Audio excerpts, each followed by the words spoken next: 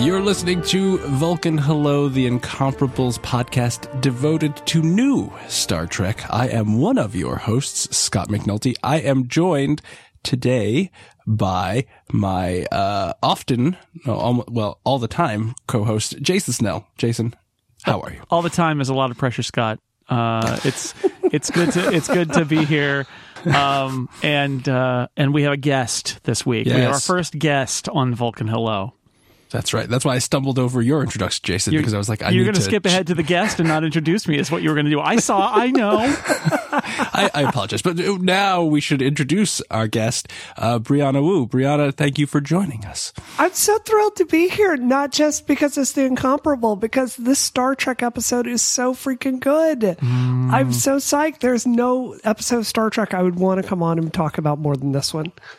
Well, it's episode 2, Maps and Legends, and I just want to check in, Scott. Of course, our sponsor for this whole season of Picard is the New Mexico Tea Company, and guess what? We got another tea scene, so we're doing pretty good because Picard serves tea. We get a tray, smashes, probably cups full of tea, and then later Picard serves tea to Dr. Girardi, and she chooses Earl Grey, which means he knows that she's a good person because good people drink Earl Grey apparently.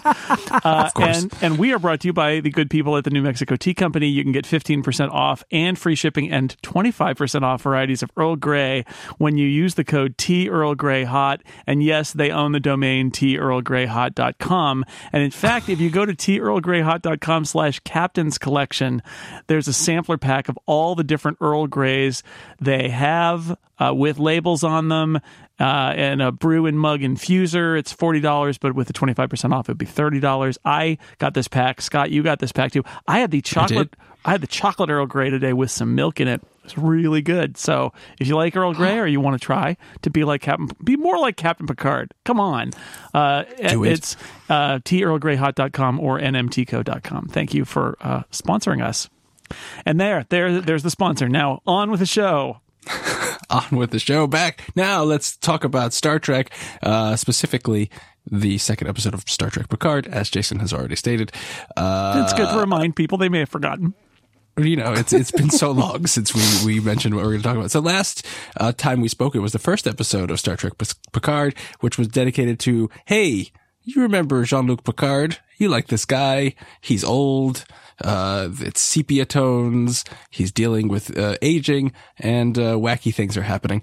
And now, episode 2, if I can kind of sum it up, is you need to know a lot of stuff before we get to any further. So here's a whole bunch of stuff about Romulans and Borg and androids that you need to know in order for the rest of the story to make sense. Yeah, it's a lot. It's a lot of like, let's get you caught up in all the things that have been happening. And it starts with the attack on Mars. We finally get to see it. They explained it to us. They did a short trek about it. Then they explained it to us in dialogue last time. And this time we actually get to see. Finally, though, it's only the second episode. Jason, be patient. Well, two episodes actually, in. I say that because I feel like maybe this pre-credit sequence here was, at least they toyed with having it be the beginning of the show, and then they moved it. Yeah. And it feels a little weird because they kind of describe it, and then the next episode they show it, and it's sort of like, they could have just showed it earlier, but they, for whatever reason, they decided not to. So we get to hear a box, a room with a roll-up door full of Data-style sort of androids, including one F8, among the many plastic people. And what happens is exactly what anybody who's seen a movie about robots would expect, which is that they go wild and they kill everybody. And that's not great, including good old F8, who doesn't understand jokes but does know how to kill you. He does very efficiently, and I was surprised that it was pretty violent. F8 takes I'm assuming some sort of mining tool and basically kills everyone in the room he's in, which is not good, and is quite violent. I'm into new violent Star Trek. You've got Star Trek with the F-bomb. They drop, damn and hell just routinely. Can we say that on this podcast? Yeah, we can say that. just bleep it if you have we'll to. just avoid the F-bomb, but we do get two of those in this. Jason, I've gone to church. I grew up in Mississippi. I've been to church quite a bit. I can very easily avoid the F-bomb. So yes, like it was, this has a really mature tone, I think, than, even Enterprise. If you watch Enterprise or even Voyager, it's kind of stunning how much more, I don't want to say adult, but it's certainly mature, if that makes sense. Yeah, and it's not something. I did watch the after show with Will Wheaton talking to Akiva Goldsman. The thing that he said is, their genre here is drama, not action adventure. And although there is some action and adventure, that they really are trying to have it be more of a modern drama series, and it's on streaming, and so the standards are different. And yeah, it's a serious kind of thing. And yes, there's also swearing. Although I also really enjoy our first F word that we get in this episode is from our Irish Romulan. And so she says, and I'm going to say this and not bleep it because it can't be dirty if it's Irish. She says, cheeky feckers. I love it. I love it too. And I like the fact that, these actors have accents. Let's just embrace them. Sure. It doesn't matter that it makes no sense. Her English teacher was Irish. Okay. Exactly. That's it. Well, Jean-Luc is French and he has an English accent. And apparently, I don't speak French, but the French that he spoke last episode was apparently awful. So they don't speak France in the 23rd century, 24th century. I guess they just don't do it. No, I thought that scene where the F8, rebels and kills all humans, although he had a little thing, his eyes got all sparkly, which I think is a real question. Like maybe, something happened to him. He either got sent a message or he was hacked, or, I get the feeling like there's more to this story, that the revolt isn't even what we thought it was and what the Federation seems to think it was. So that's out there as another thing. But I kept coming back, like we talked last week about Measure of a Man. Like, how did we get to this point where there's just there are all of these kind of android worker drones on Mars? I find that really kind of concerning, because how much are they like Data, and the fact that they're being used as workers, and then at the end of the day they just kind of get put in their little room, and the door rolls down, and then they just stand there and wait for the door to roll back up. It's not good. It's not. I don't like that at all. And I thought it was interesting. Go ahead. Sorry. No, I was just going to say, if you think there was a Voyager episode where because the Doctor was considered a failed product by the Federation, they actually took his matrix and made him basically a miner in a very dangerous place. Yeah. Right. And because they had that whole thing, and they alluded at the end that there was an uprising by, synthetic individuals to get human rights despite all odds. I guess that failed. I guess we know how that storyline turned out now. That's very sad. Poor synthetics.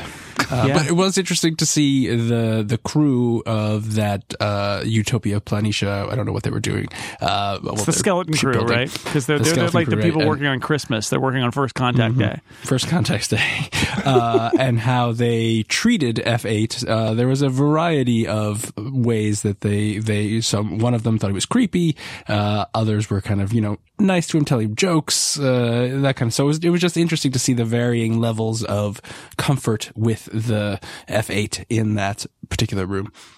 And it made me think of Dr. Pulaski on the Enterprise and her interactions with Data, because she never really seemed all that comfortable with Data. So why you should be nice to your Alexa.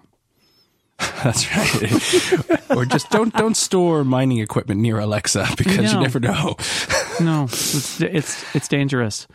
It's dangerous. But now we go back to Chateau Picard, where Captain Picard, who I continue to call Captain Picard, maybe I'll just call him Jean-Luc. Can I call him Jean-Luc? I don't know. Is hanging out with his Romulans. And no, it's very useful. It is clear to me that, do we think they're both former Tal Shiar, or just the woman? I'm assuming both. I'm not even sure they're former. They may currently be Tal Shiar. That's true. And let me just say, I know I said this last time, but I love Romulans, and I am so happy that the Tal Shiar and an even more secretive version of the Tal Shiar is involved in this. Although I do find it so we find out that the I can't remember the character's name. Oh no, yes, it's Laris and Zayban. Lara. Yes. So she knows a lot of very important things. She does. Which is very convenient. And mostly she knows about this super secret organization that, there was a great line. She says, the Federation, you think of the Tal Shiar as the secret police, but really you could say secret about any aspect of Romulan society. There's an even more super secret police, that is the Zadvash, the dead. Zavash. Yes. And they have a secret that if you were to know it would drive you insane, which is apparently they don't like synthetic things. So there's something going on there. They do the CSI thing where they go back to where the murder happened in the last episode, where the attack on our little android friend and her boyfriend happened, and they do, she does some scanning and more scanning, and there's a great moment in there I liked where he's like, "Oh, you're using those Romulan techniques. They're not very reliable," and she says, "Aha, that's what we want you to believe." I'm like, that was pretty great. That was pretty. Her background, both of their backgrounds is unclear, but very, very much so. They have a lot of knowledge about Romulan society, and are they?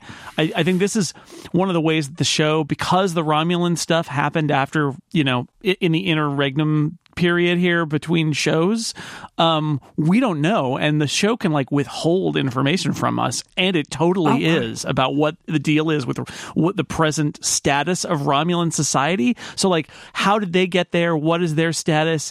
Are they part of some Romulan group? Are there multiple Romulan groups? Later we get a reference to the Romulan Free State.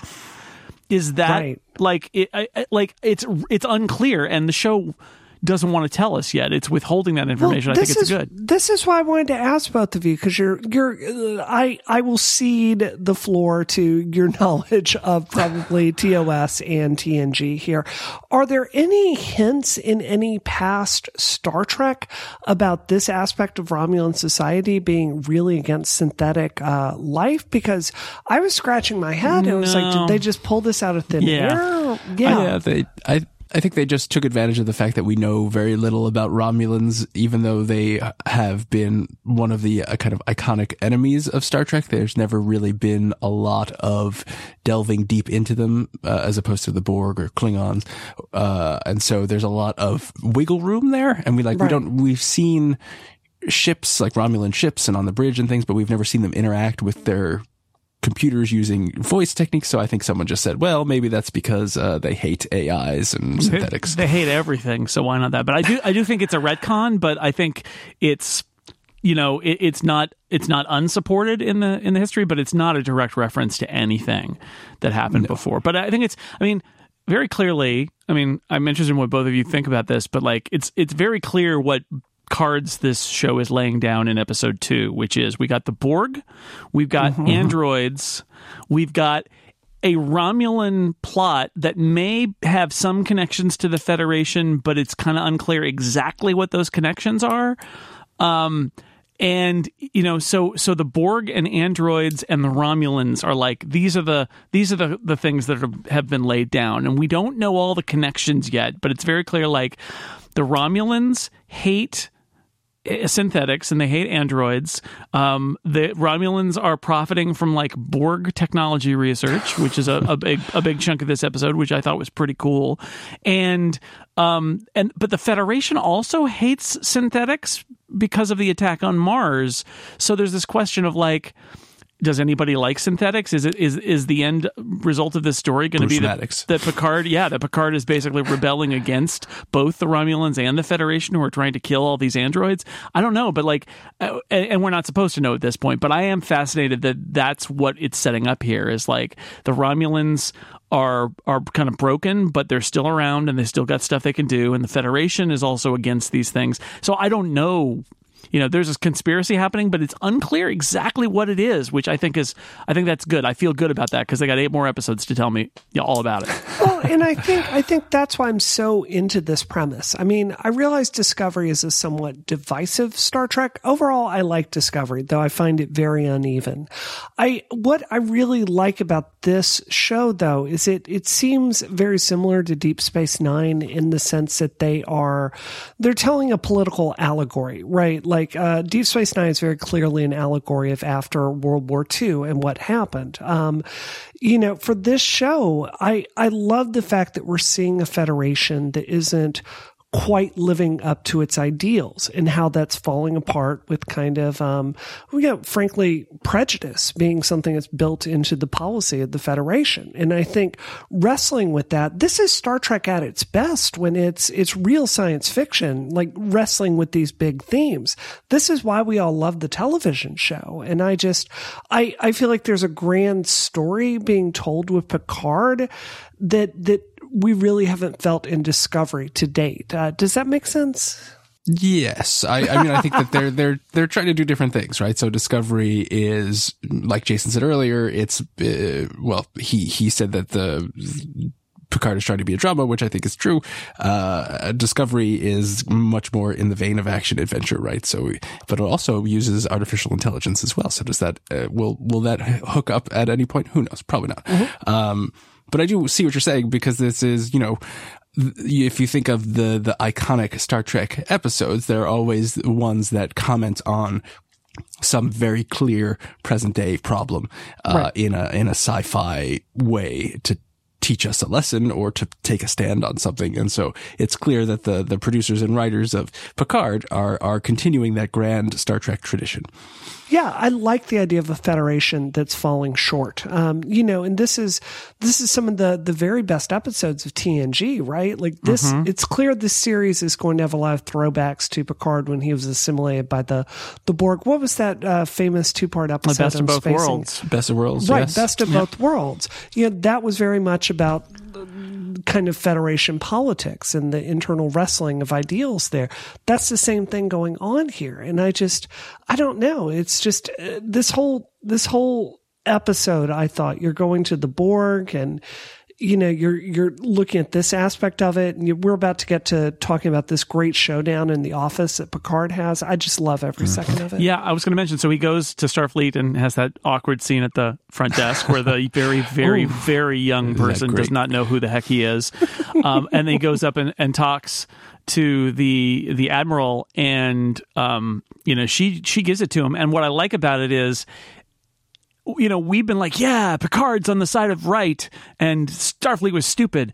And then we get her side of it, which is, right. All right, okay, you, Picard, you are taking the moral high ground here, but all of these things made it a much more complicated decision than you're giving me credit for. And I like that scene where she's just like, look, people in the Federation, they were gonna like back out of the Federation if we supported the Romulans. Everybody hates the Romulans. We're trying to hold this thing together. Like, it was more than just making this one move. And I know you disagree with the decision made, but please don't paint this as, we had a choice to be good and we chose to not be good, because it was way harder than that. And I like that the echoes in there are like, if we let the Federation go, people suffer. If we, it's not a zero-sum game where we either help the Romulans or we don't. It's like, if we help the Romulans, other people get hurt. And you can believe her or not believe her, but I like that it's a complex issue and that the Federation and the people in it are seen kind of grappling with these issues and saying, it's not that easy, Picard. And, if it was that easy, we would have sided with you. And I think it's really a really good scene. She's not a villain, and you can see why she's exasperated. Even though she's standing in his way, she's exasperated with him. You get the sense of a track record there where they've been butting heads for a while now, and she thought she had gotten rid of him. She did make it very personal, though, which I thought was very poor leadership. Like, she brought up the media thing, which I thought that's fair. And I like that Picard had his feet held to the fire on that, not once, but twice in this episode. Right. But she did make it tremendously personal. And, one admiral talking to another, I felt it was I don't know. See, I got the feeling that it was already personal, right? Like that they had gotten personal in the past, and so it was still personal. But you're right. I mean, we don't know that history, so we have to read between the lines there. Has she been in another episode of? Because this is where I was racking my brain again. She looks so familiar, and I just couldn't place it. Well, and you can understand her too, right? So Admiral Picard quit because he couldn't get his way. So he basically said, I'm taking my ball and going home. You get to fix this. And then he shows up so and I got says, my ball here. I got my ball and I need a ship because I'm doing this thing that doesn't sound...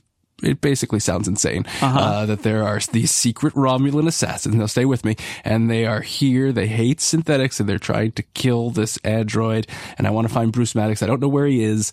But I just need a small ship and a crew, of course, cause I'll be a captain. Oh, and if you don't want me to be an admiral, I'll be a captain. It's all fine. So where do I pick up my ship? Yeah. And that's kind of a big ask. Yeah. Yeah, and I like that it's an overreach that he's. I mean, you gotta argue that maybe like you just walk in like you own the place and see what happens. But his concept of like how he's going to be welcomed back now that he's got a mission is however much he believed that he is smacked down pretty quickly. Like he's not welcome at Starfleet. He's not welcome in Starfleet now. So he's going to have to find Plan B, which I suspect we're going to be spending a lot of time on Plan B the rest of the season, which is just fine. I want to mention, by the way, that scene where he walks through the little transporter gate. The music there is so perfect. The music goes through the whole kind of like Star Trek theme prelude and segues into a little bit of the Star Trek The Next Generation theme. And like that's one of those, as he's walking to the lobby and you see the original Enterprise and then you see the Enterprise D, and like that is the moment of like deep nostalgia and reference that this episode allows, and I'm there for it. I love it. Yes. And it sets him up to be like, I'm Jean-Luc Picard. I'm back. Everyone's going to just embrace me. And then, of course, it's undercut when he goes to the front desk and he's like, and you are... Yeah. Jean-Luc Picard. Yeah. Another thing... I love that moment when he, after that guy says, it's great to see you walking around, Admiral. And they just show Patrick Stewart for like 5 seconds, just giving him a death stare and walking off. Yeah. I love it. It's great. Before there's a scene before that I want to at least bring up because we're not really going in any particular order here, and I kind of want to save the Borg cube stuff for the end. But but David Paymer appears, really great actor. He is Dr. Benayoun, who we are told was, I guess he was the doctor on the USS Stargazer, Picard's ship. First captaincy, which is great. I love that. Just like another continuity callback. Not a character ever mentioned before, but the Stargazer's been mentioned. We never really knew who the doctor was, and here he is. And what we get here is a little bit of a diagnosis, because this is Picard trying to get all the boxes checked before he walks into Starfleet. But what David Paymer tells him is that parietal lobe anomaly that they scanned him for in All Good Things, because in his future in All Good Things, he had this aromatic syndrome. And Crusher scans his brain and says, I could barely even find it. I had to do like a level 5 scan to see it. I looked this up, like the exact wording of it. But, what David Paymer says is, yeah, you do have that. And I'm not quite sure what syndrome it is, but whatever syndrome it is, they all end the same way. So basically, Picard has this thing that has been hovering over him for all this time is coming due. He does have this degenerative neurological condition. It is going to affect him, and he's not going to get better. Now, it's Star Trek. You never know, but like it is a moment that leads to him saying something great, which is, so you still want to go on this adventure? Well, if you're lucky, maybe it'll kill you first. Love the whole scene, but it is also ominous, right? Like Picard, that thing that we were sort of threatened in All Good Things, here it is. It, whether it's aromatic syndrome or something else, like it's real. He is not gonna, he's not gonna last too long enough for many seasons of Star Trek Picard, probably, but not beyond that. True. I wonder if the Borg technology will somehow make an appearance in a future episode. I do wonder that myself. I also wondered if maybe his Borg implants might have actually caused the anomaly. Well, that's what I was. That's what I was thinking. Yeah. Yeah. Yes. Well, Borg implants can cause skin irritation. Yeah, you might need some sort of cream or lotion. Yes. Anyway, I like the David Paymer thing and the feeling of you have characters that are of this age, and you get that feeling of like the long history and the kind of comfort between them, and I loved it. It was a great scene, and another mention of tea, although he says maybe you'll want something stronger for this conversation. Yeah. Yes, and I will say I teared up a little in that scene because I knew, basically he's saying, you're dying, Jean-Luc, and that's very sad. I don't want Jean-Luc to die. Yeah, we all die, you're a healthy relic, but that's right. And now this is where they have the big Admiral showdown, and so she calls, the Admiral calls a Commodore, a Vulcan Commodore, Commodore O, maybe, is that right? Commodore O. Something like that. Yep. And says, hey, you'll never guess who was just in my giant office. And Commodore O also has an equally giant office. I guess Starfleet Command, they have big offices. Yeah, anyway. On the ground floor. If you're a Commodore, you have a ground floor office with like a garden outside. I guess so. Who knew? Basically, she says, Admiral Picard was here. He was telling me a whole bunch of stuff about some, prismatics and synthetics and Romulan assassins. And Commodore O says, trust me, Admiral, if the Romulans were operating on Earth, I would know. And if I knew, you would know, and the rest of the Federation would know, because that's completely unacceptable. But thank you for the heads up. And then she hangs up and says, hey, Romulan officer hiding as a human, come over here. Come over here. You've screwed this up royally. Conspiracy. So it's Lieutenant. So this is Tamlin Tomita, by the way. It's good to see her. You may not have noticed her because of the Vulcan makeup, but she is. So I think I got a question here, which is: are we to believe that she acts very Vulcan? Like, is she a Vulcan who is in league with Lieutenant Rizzo, who is a secret Romulan? By the way, we're back to secret things on Star Trek. Secret Romulan. Is Commodore O a secret Romulan, or is she just a Vulcan who is in league with the Romulans secretly? I interpret it as the latter, but I don't think there's enough evidence to draw either way here. I do want to say with this scene, there's nothing I'd love in TV more than a great villainess. And with Commodore O and the other woman, we got 2 level 10 villainesses. And I'm not going to spoil it, but I went to the IMDb and immediately and saw how many episodes these 2 characters were in this season.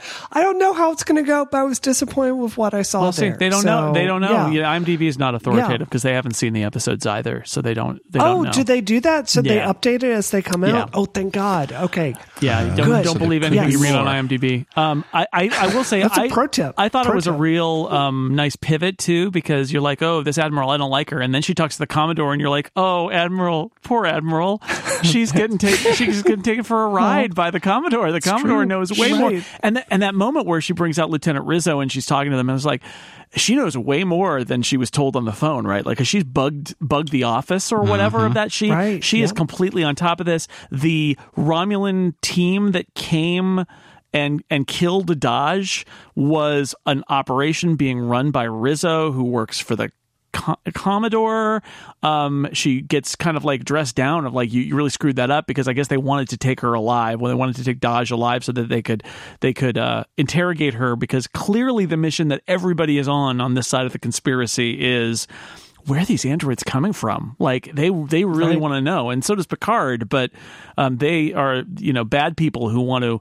Presumably, they don't want to go and give them a hug. They want to go to find where the androids are being made and kill them all. They want to give them a Romulan hug, Jason. Oh, which is murder. It's just murder. Spitting acid on them. And the Commodore says to Lieutenant Rizzo, her Romulan with rounded ears, she says, if the need arises, I will take care of Picard. So she will take care in that ominous way of Picard if need be, but you need to stay on your mission. Good. And this will lead us at some point soon into the Borg Cube part of this episode, because she has her best man on it, and that is a character, of course, that we've already met. Wow. Yeah. we didn't know was up to no good, although we could assume. So why don't we just finish up with Picard and then we'll go to the Borg Cube? A couple more scenes here that we should talk to. We should talk about Alice Girardi, not Alice, Agnes, the doctor, the android specialist. She comes to Picard's place and is looking at an Isaac Asimov novel, and Picard says he's never really cared for science fiction. Laugh out loud. Funny. And then she gives us our whole backdrop on like what the deal is with Bruce Maddox, and also backdrop on Dahj. A lot of questions from last week of like, was she raised by, who was she raised by, and what's the deal? And now we find out she is a fake identity created 3 years before, never went to the school that they said she did.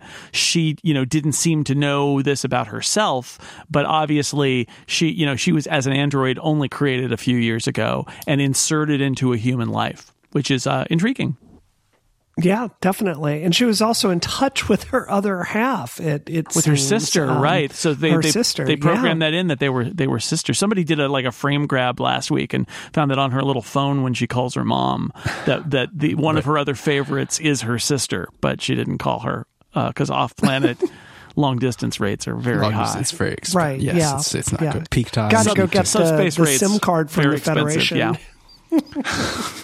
yeah, but this is good. I mean, she's a kind of exposition character, Agnes is, but I like her. I like that she's also the curious scientist who's the Federation has sort of ruined her career because they've outlawed all the things that she's working on, and so she's kind of inclined to help Picard and find her former mentor. I like this character. Yeah. So how did both of you feel about the fact that you essentially introduce this character, Dahj/Soji, and, she dies in the very first episode, it certainly looks like, and then magically has a twin because, of course, through this process, you make two if you're making one. I like this character. I like the story overall. I just have to say it felt like the cheapest plot device I've ever seen. It's pilot syndrome, right? Where they introduce a character and you think that they're a regular, and then they kill them and they go, haha, anything could happen. And it's like, well, in the first episode, anything can. Yeah, they're setting Picard on a path. It's a little cliched. I admit that, and I think they were maybe a little more proud of themselves than they should have been about like, haha, we told you she would be playing Dahj, but she's actually playing Soji, a character you've never met. God. Like, okay. Well, right. But it isn't like they kept that for a long time. Like it was always end part of the plan. Episode 1 we knew.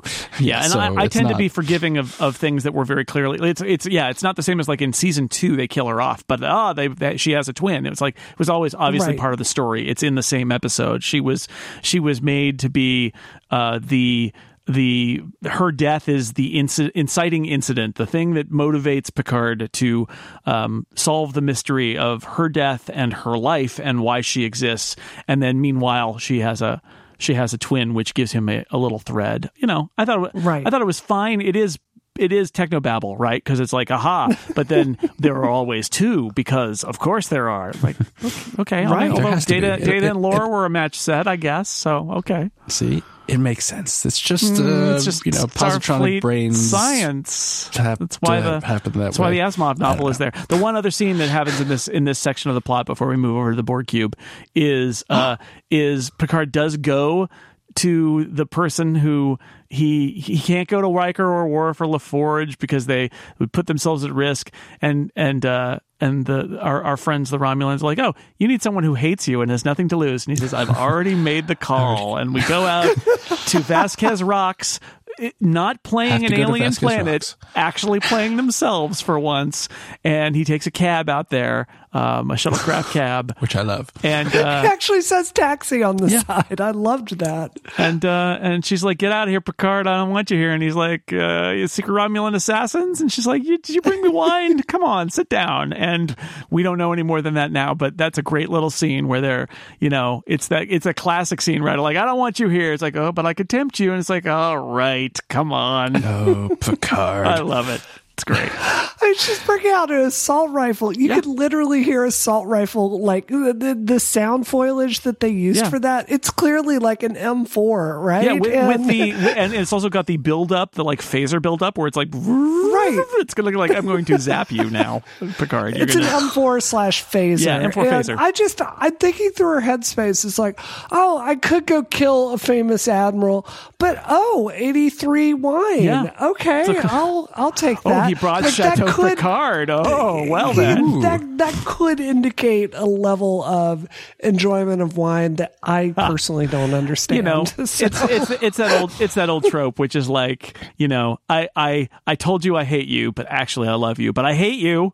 And it's like, no, but I need you. And it's like, no, I told you we'd never do this again, but of course we'll do this again. Like it's one last time. It's one last time. Well, they're not going to make it if it's the one last time. One day until retirement.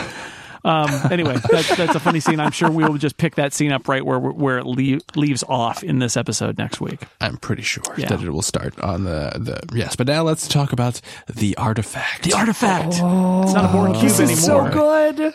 No, there's so much going on in apparently the Romulan Free State. We don't know. We mentioned that. We don't know what it is, but somewhere that's where in this Romulan space cube is. There is a deactivated Borg cube with Borg still on it. And lots of Romulans. Yeah, we saw lots of aliens. Lots of people. Yeah, I mean the impression we get, and they say that it's like they're turning a profit on this. It's like they've set up this research center, and people come from all over the place, including the Federation, to study the Borg. And the Romulans they own it and they profit from it. Is the line there? Some research fees. Yeah. And apparently, like, don't go in the gray zone. It's been 5,843 days without an assimilation, but there are, like, Borg still around. There are some that are in stasis, but apparently there are some that are not. It's just, we don't know a lot about it, but it's really kind of cool and creepy, right? Because it's like almost like an undead. The Borg are already kind of zombies, but here we have, like, they're trying to unzombify some of them, but they're also, like, still out there. And you got to wear the little badge. Like it's I don't understand everything that's going on, but I think it's very atmospheric and cool that this is happening. Did you catch the sign that says it has been 2,200 and something days without since an assimilation here? I love that. Yeah. Oh my gosh. Yeah, that's workplace safety. It's great because it's like trading the Borg on an open weapons market, right? And it makes sense. These are the gritty details that I've always kind of felt short-circuited by Star Trek about, that there's all these real-world dynamics, like what happens to a ship after a battle? Like, is there salvage going out? How do weapon sales work in the Federation when they don't have money? And to see them, like, tearing over this incredibly dangerous thing for them to strip down technology and sell it, it's just such an unbelievably cool concept. I just absolutely loved it. Also, not to blow anyone's minds here, but they're literally doing what the Borg do, right? They are taking the technology and assimilating it, and they're learning from it, and they're using it, and they are giving them the old reverse Borg, I guess. But it's like but the Romulans, you know, my mind. There's science happening here, but also there's this desperation, is the way I read it, of the Romulans. Like, we got to do what we have to survive, and if that means pulling out every copper cable from inside a Borg ship, we're going to do that because we have to. Yeah. It's true. And Borg ships Borg cubes in particular are gigantic. So it's just an interesting kind of set piece, right? To see how big it is and how they've probably only been to a very small part of it. And I like the kind of like the checking in and the badges and the very dramatic Romulan who one imagines gives the same speech every time. Yes. With the same flourishes. I also kudos to the people who did the costumes in Picard. I think all the clothes that Captain Picard is wearing are great, but also, they have given some Romulans pointy shoulders, which I appreciate, not as much as in TNG, but because it's not the there. 80s. But yeah, exactly. Still a little bit of it. Yeah, it's good. And that's that medical scene where they're like taking the arm off the Borg and stuff. Like this is Bria. It's what you were saying about like the next level ramifications of stuff that Star Trek isn't always comfortable with. And there's been some amount of body horror with the Borg, but like this is really interesting of like, well, we deborgify this Borg, and it's like we're basically ripping its arm off and pulling its eye out and leaving kind of like a hole to its brain in there. And it's like, it's gruesome, but it is kind of a logical follow on to the whole concept. And I like that it shows the kind of decency of Soji here, where she speaks to the Borg in another language and basically says, now you're free. And she's upset that they call them the nameless, and like she's trying to personify these poor sad creatures, where the other person is just like, I got an arm here, gonna sell this arm. See, I interpreted that as she has some connection to the race that we don't know about. That's just too big a plot, maybe device to sit down. Oh, there's a species. They have a name. We just don't know what their name is. And then she like forms this very human connection with the corpse. I don't know. I thought they were setting up a mystery. Yeah. Oh no. I think they're right. Like, this is the implicit mystery in the show right now, is like there's android stuff and the Borg is around, and it's like, how are those connected? Like, we don't know yet. Like they could be. It seems like they could be, but we don't really know yet. And yeah, I am intrigued by the whole thing. This is what I meant earlier about like it withholding information from us too. Is like, I want to know more, and the show's like, nah. Not yet. We will tell you when we tell you. Yeah, so also exactly. on the artifact is our dreamy Romulan Narek. Is that his name? Narek, yes. Who apparently is not all he seems to be, or he's more than he seems to be. One or the other. Yeah, well, we revealed he's the best man of Lieutenant Rizzo, the secret Romulan. He's her best man and little brother, apparently. And so it's revealed that he is on a mission. He's been sent there to find out. Again, it's not to get Soji like the mission to get Dahj. The mission is to find out where they're coming from. Where are these androids being made? Or as they say, have you found the nest, she says. And very clearly, Narek's strategy is to befriend Soji. He does more than befriend her, by the way. I was going to say. There's a great... He's like, I'm on top friendly of it, and his sister looks behind at the unmade bed, and she's like, yeah, I can see that. Like, yeah, got it. But I get his strategy here, which is Force didn't work with Dahj, right? So he's going to befriend her and get information from her, and maybe even like use his relationship with her to follow that thread back to its source. So he's playing a little bit of a longer game, even though Rizzo, his sister, the secret Romulan, seems impatient, right? She's like, you gotta get moving here, or that's how the episode ends. It's like, this is going to really reflect bad on both of us, and we're going to get in real bad trouble if we don't solve this. But he's committed to taking it slow, being her friend, being her lover, and seeing where that leads. Although I will point out, if you're concerned that Dreamy Romulan might just be a bad guy, that conversation between his sister and the Commodore, it's pointed out, I forget who says it, but like, he is also a loose cannon, and I kind of like that. Like, maybe Narek, even though he's on this mission, like, can he be trusted to stay on the mission? I don't know, but I'm a little skeptical that maybe he's not gonna do what they tell him to do when it comes time to put the screws to Soji and like find out what he needs to know. And I'm looking forward to that too, because he is. Yes. I would not take that bet that he doesn't do that. I think he's take that bet. I don't know. At it's just all. the fact that he's going to go off script. I'm like, oh, that could be interesting, because if he's the bad guy, going off script means maybe he won't be as bad. Maybe he'll be worse. Who knows? But he's I gotta say, he's such a good looking actor. Like, I sat there, I was watching it with my husband. I was like, wow, that is a really good looking guy. And then Dreamy Romulan says it, and then it's in the show itself. I think he's got leading man, and I think he's gonna end up being very key to the series. Yeah. For sure. I just think he may turn out to be more friend than foe in the end, because he's such a loose cannon to the bad guys. Yeah. Also, I talked to some people after. So last week, it was very clear to me. I was like, oh, so this guy read for Spock, and then they gave it to Ethan Peck, because they look so they look so similar. They look so yes. And my sources deep within the entertainment industry, they're not that deep within, tell me that is basically true, and that Harry Treadaway read for Spock, and then the decision was made to have Ethan Peck be Spock and to save Harry Treadaway for Picard and use him here. But you could tell, like, they look a lot alike, these brooding, handsome, beardy, pointy-eared people. Wow. What more can you want? And there's a great scene between the dreamy Romulan and Soji where she basically, they're really piling on the whole Romulans are secretive. And so she's like, well, what do you do? And he says, well, I do things. I can't really tell you. Can you keep a secret? Yes, I can too. And, and then she says, just tell me one thing about you. And he's like, okay, fine. I'm a private person. And I thought that's great. Wow. Yep. Those Romulans. Oh, they never stop. I feel like I've said so many positive things about this episode. Can I offer a little bit of critique about yes, Picard please. overall in the way I see it going?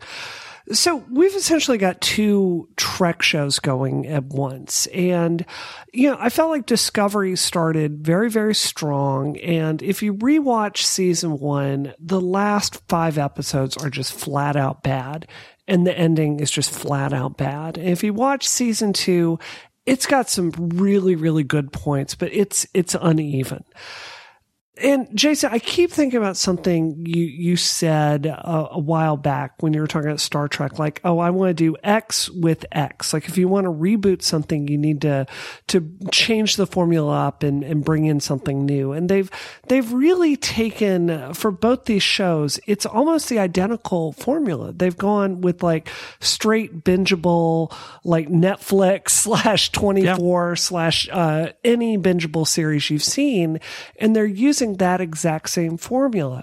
And I think it's a good formula for one of these shows, but when both of the shows have the same thing, I really hope that as Discovery season 3 comes out, I hope that I feel like the strongest episodes last season were the ones where they just kind of had a traditional TOS type adventure. Do you know what I mean? They go to a planet, they have some fun. Like the planet with the weird church, and they're like, what is this all about? And they solve a mystery. That wasn't the best episode itself, but it was a good formula. Yeah. And I hope that these two series, like, I think Picard has more potential to be the really like highbrow drama series that you tune into every week.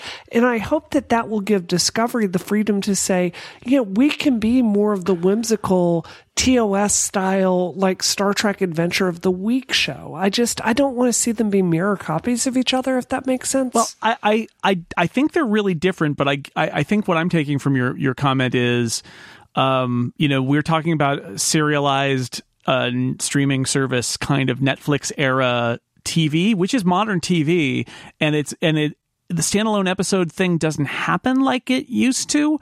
But while I think these shows are very different, because I think the pace, which is what I wanted to talk about, the pace of Picard is very different from the pace of something like Discovery. I think there's a certain amount that they're going to feel the same because they're shows being made in 2020, and that they don't make shows like TNG anymore, except for the Orville, which is just trying to be TNG. But generally, shows from 2020 don't look like that. But I get your point. I really believe that Discovery not only did it have the burden of being this concept that got changed, and the Star Trek wasn't set up yet at CBS, and they were trying to set it up, and then they lost the showrunner, and then they had to change the concept and all of that. But I think more broadly, it bore the burden of being the Star Trek, the one that came back. And now there's a whole like Star Trek office, and they're making like 6 different shows and all of that. And my hope for Discovery is that it doesn't feel that weight anymore, and that it can be the show it wants to be and should be, instead of having to be the standard bearer for all of Star Trek. And because I think that was part of the reason that Discovery was uneven. I liked some of the parts you didn't like, and probably vice versa, but I do agree that it was uneven. And I don't want it to come back and seem like Picard, right? Like if they're going to make multiple live action Star Trek shows, they got to be different, right? They got to feel different. They should not all be extruded from the same factory. That's not, even if they've got an office and they got a writing team and all of that, like they should feel different. And I think the way that Picard feels the most different right now is the pacing, is the fact that we're 2 episodes in, and we're not really going anywhere in particular. And I know people have criticized it, but it's like, I kind of love it. I kind of love not having a show that is going to thrust forward endlessly every single week, and that is willing to kind of like stop and meander a little bit, and it knows where it's going. But I'm liking it. I don't know. I mean, Bree, I don't know how you feel about the pacing, because I definitely heard from a lot of people who felt like episode 2 kind of just ends, and it's like, what? It's like there's one thing to want more, but there's also one thing about like appreciating that it's gonna take its time to get to the next episode. Well, I think you're talking about 2020 TV, and this is, I think it's very similar to Better Call Saul and Breaking Bad, where they've got especially Better Call Saul, where they have all these disparate elements, and they're throwing it out, and you're like, how do all these parts fit together? Like, we know 7 of 9 is going to show up at some point. We know he's going to get a ship at some point. How do all these parts kind of fit together in a whole? And it's that mystery coming together that I think is going to make the entire season come together. I have more faith that at this point that Picard is going to be a coherent season overall than I do that I did that Discovery was going to be a solid season overall. I think the Red Angel plotline, I like Discovery, but I feel like it was just a tremendously clunky plot overall that does not hold up to a second viewing. And we now know, I mean, not to get too far into Discovery, but we now know why they did it. Right. The entire season 2 of Discovery was just a plot engineered to get them out of the past, so they didn't have to grapple with old canon anymore. Which I in hindsight, I'm like, did you have to make that your season arc though? Like, it just great, because it turned out that's all it was just sort of like, we need to manipulate them to send them in. I'm really interested in season 3, because that burden is off too. The burden of having to adhere to pre-TOS continuity, the burden of being the only live action Star Trek show, like all of that's off, and they can take their shot at being, those characters are great. Do the show that you want to make, and it'll be different from Picard. I mean, you could argue Picard's got a burden too, because Picard's got the burden of nostalgia for these characters. And I wanted to point out that although some TNG characters get named here, there are no recycled actors in this episode, right? Like, this is just Picard. Everybody else is a new character. Even David Paymer, who's from the Stargazer, but he's not an old character. They just invented him. And I know we're going to see, Riker and Troy, and we're gonna see other TNG actors along the way. But it is a tough one, because you don't want to go too deep into nostalgia, right? They were trying to tell a modern story. They're not trying to just do a nostalgia trip. Right. But I also think one of the strengths of this series is it has been a really, really, really, really, really long time since we've seen the overall plot of Star Trek move forward. I mean, when you had Deep Space Nine on the 90s, you had the Dominion War. That was reasonably shocking. And then you had Voyager, and you're like, okay, I kind of have a hint of what's going on at the Federation at the end.